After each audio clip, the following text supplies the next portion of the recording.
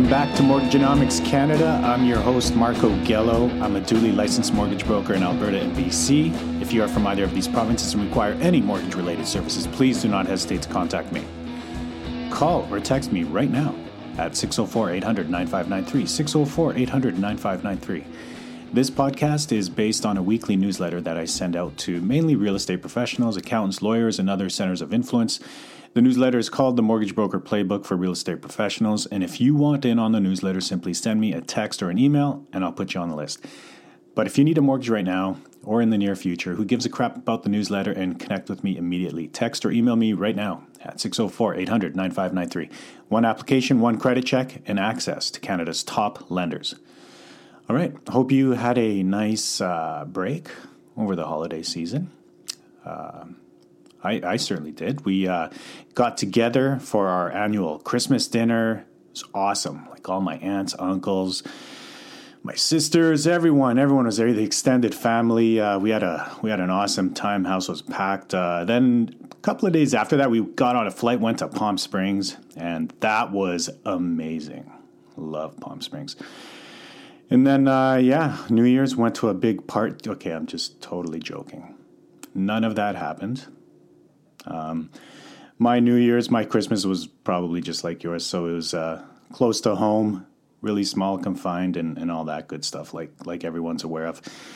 But anyhow, hope you guys had a great break, had some time to put together an outline for upcoming episodes. And I can tell you that they will be very informative and plentiful. So lots of good topics and qualification tips to share with you in 2021. And also a little treat for you. I wrote a few songs over the last few weeks, and they are all set to go. So stick around till the end of the episode if you like new music, and I'll be playing my latest tune. Let's begin and discuss this week's newsletter titled Purchasing and Mortgaging a Property via an Assignment.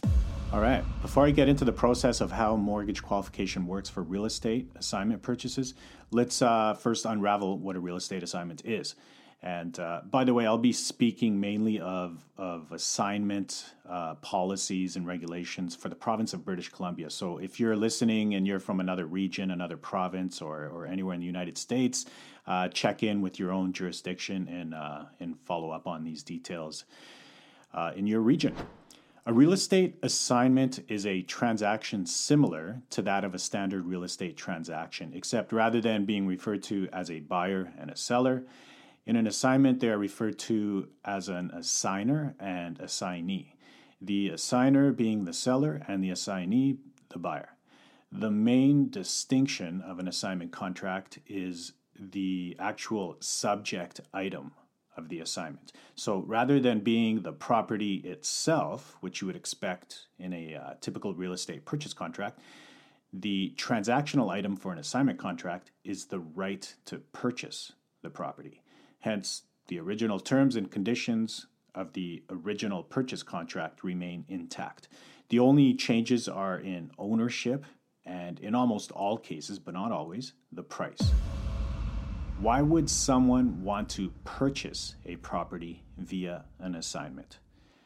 Well, one of the reasons is it's a way to get into a new property without waiting for a long period of time. So, typically assignments are permitted by the builders when the property is nearing completion. So just good opportunity to kind of jump in, usually a couple or a few months before the completion of the project to get in there and acquire a brand new property. Depending on how far along the process is, you could possibly be involved in choosing the finishes of the property. But consider this more a bonus, as most of the time the finishes and customizations have already been chosen or decided upon earlier on. Depending on your region's market, you can also potentially score a really good deal on an assignable property. And this could be for various reasons. Assignable properties are usually a bit tougher to find as they don't have the same marketing allowances as do standard properties. Therefore, less exposure to potential buyers. And this could result in lower market prices. There could be some current owners who are looking to get out of their purchase obligation for whatever reason, and as a result have priced their unit lower than comparable units nearby. And this is even more pronounced today with the pandemic and its varying impact on pre-sale contract holders. So they may have experienced some financial challenges and are possibly looking to get out of their pending purchase. What should I expect when qualifying for a mortgage for an assignment purchase? First of all, not all lenders are on board with assignment purchases, but the ones that are have all the same features and conditions you would expect for a standard mortgage qualification. You'll receive the same interest rate as though you were qualifying for a regular real estate transaction. The income qualification and credit score requirements will all remain the same. The main difference entirely has to do with the property itself and the actual assignment contract. So there will likely be additional documentation that will be required, pertaining to the purchase contract, the original purchase contract, and the newly drafted assignment contract. So it could be a more than usual request for documentation. Some lenders will finance only on the original purchase price. And this may be a deal breaker for many, but most will finance based on the newly negotiated assignment price. And finally, depending on your loan to value ratio, appraisals will be required on a case-by-case scenario. Some other things to be aware of regarding assignments. Align yourself with a complete real estate team that is familiar with assignment contracts and purchases.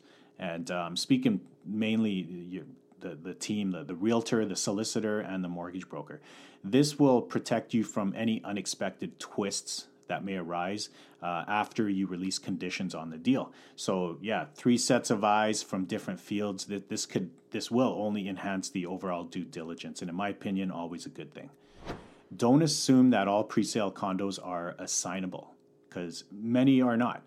And even for those that are, be aware of any unique assignment terms or fees of the builder or the seller.